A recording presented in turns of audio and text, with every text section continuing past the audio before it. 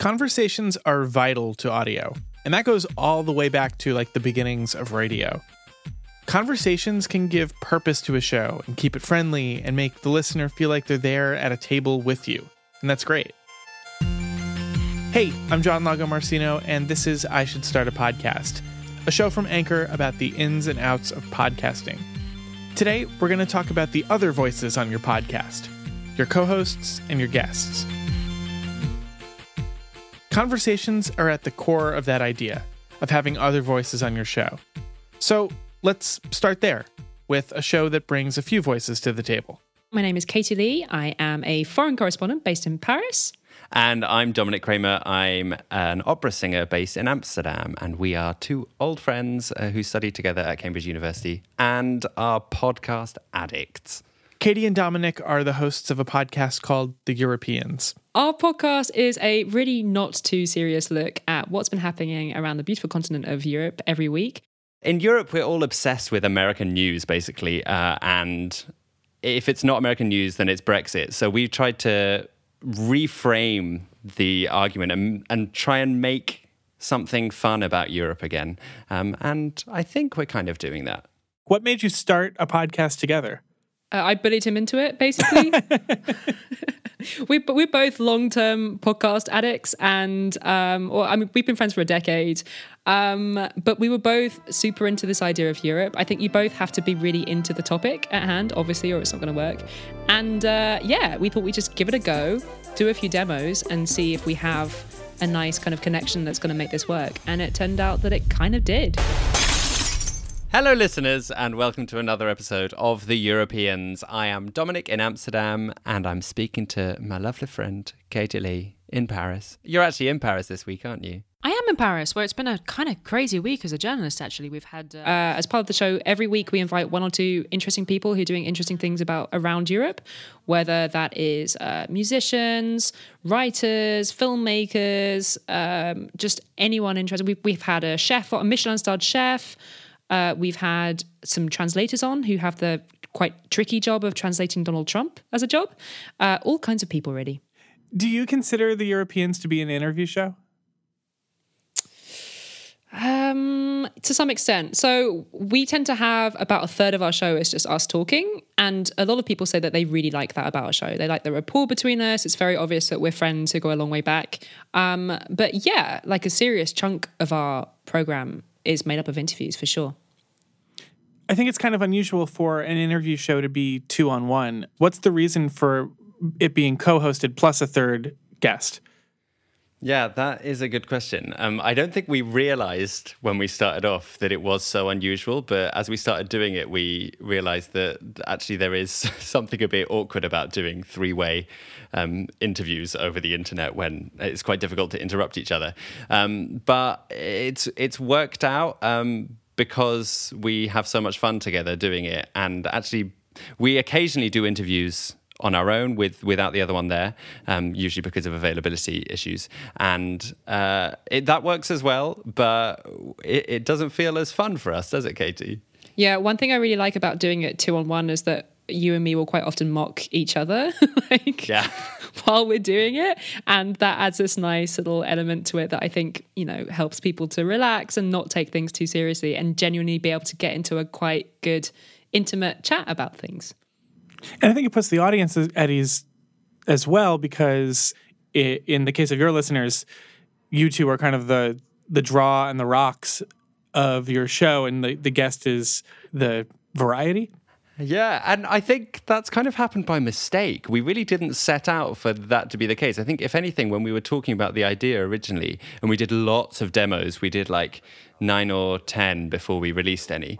But it's been a really nice surprise to us that people seem to enjoy listening to us babbling away.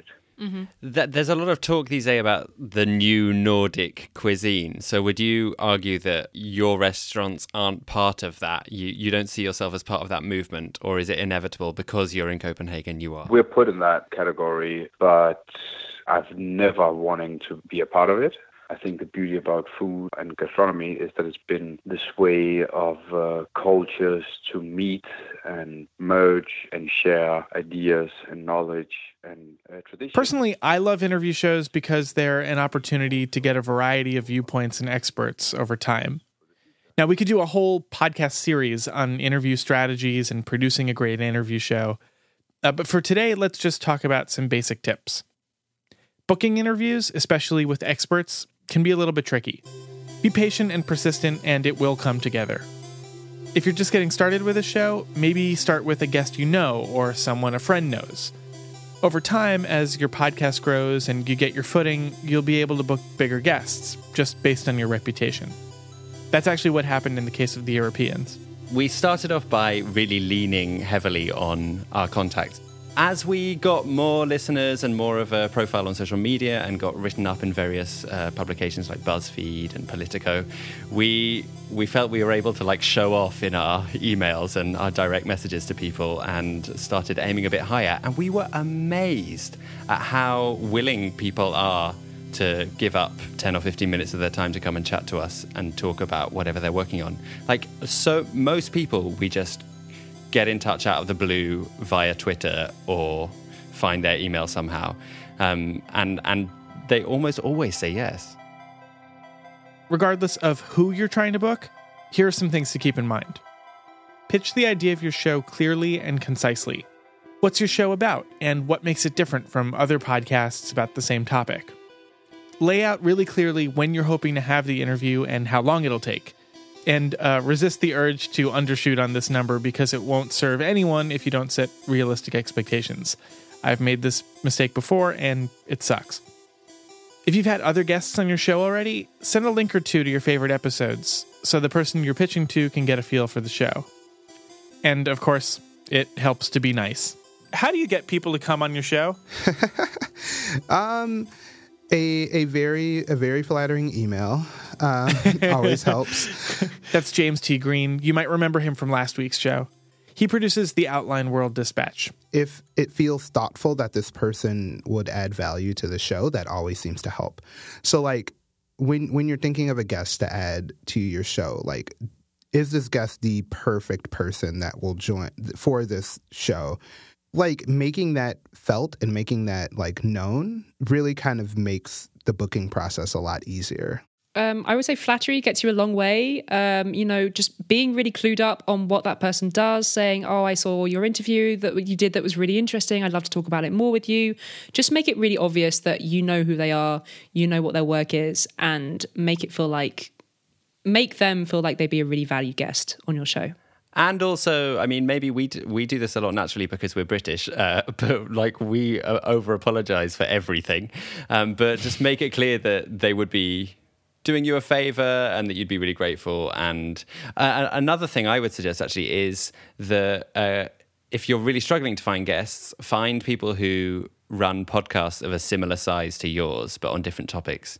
They're often very willing to do podcast interview swaps. I'm consistently amazed that literally anyone agrees to an interview ever. Yeah.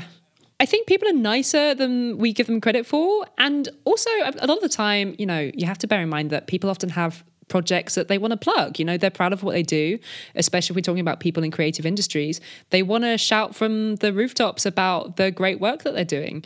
I think also people are kind of just flattered to be asked, and I think we also never think anyone's going to say yes still to this day when we reach out to people, but people like talking about themselves.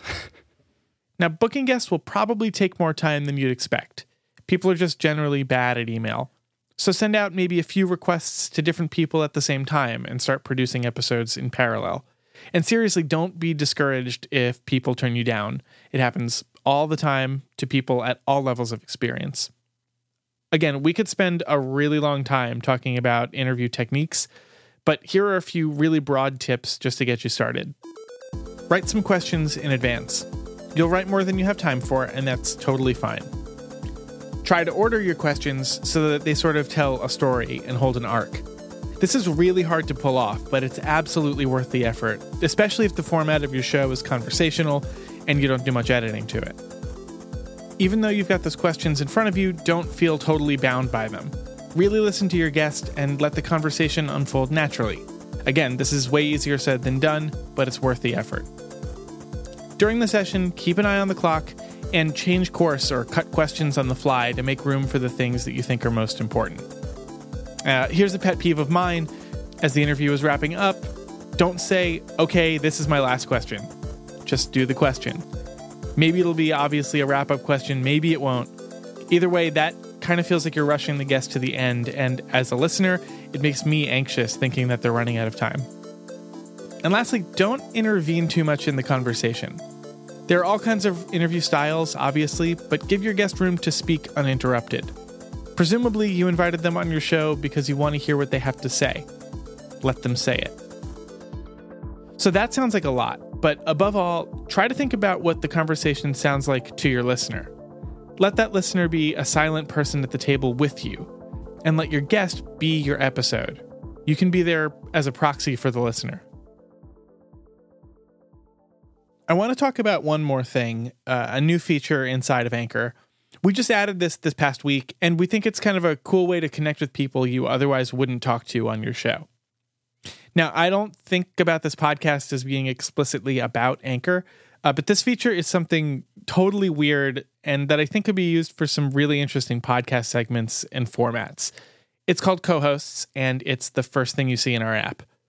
You tap on a topic you want to talk about or write in your own. Then we match you with other users who also want to talk about that topic. You get 30 seconds to talk, and after that, the recording begins. When you're done, you both get the recording to add to your respective podcasts. I can think of a few really fun ways to use this. Maybe you want to get some color commentary on your show in addition to your regular hosts. Or maybe you want to find an expert to interview about some really specific obscure topic. Or maybe you want to start a brand new podcast about something really specific and you need to find the right person to make it with. You could use this tool to literally find a regular co-host for your show. It's really cool. It's only been a couple days, but here are a couple bits of conversation that have happened inside of Co-Hosts. I'm a handwriting specialist.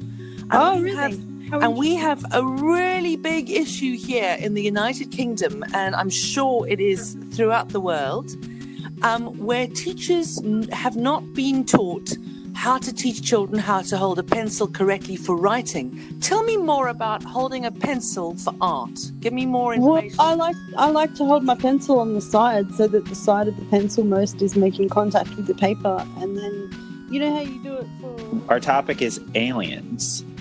Do you believe that aliens have visited Earth? I'm not sure about that, but I would believe that people would be naive to believe that there wouldn't be something else out there because, I mean, as immense as space can be.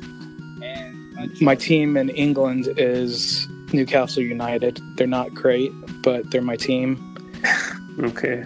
So wait, how did you end up supporting Newcastle? Well, okay. So that's an interesting story. I work for a sports network. I'm not going to mention the name, but we used to air the English Premier League. See, it's super fun. Finding the right co-host or the right interview subjects can make your podcast a lot more approachable and engaging for your listener. It'll vary the rhythm of the show and bring new perspectives in. And I'll say this every single week, I guess, listen to other shows and see how they use the dynamics of a conversation to keep things moving. And then adapt or copy or rip that off and give that to your audience.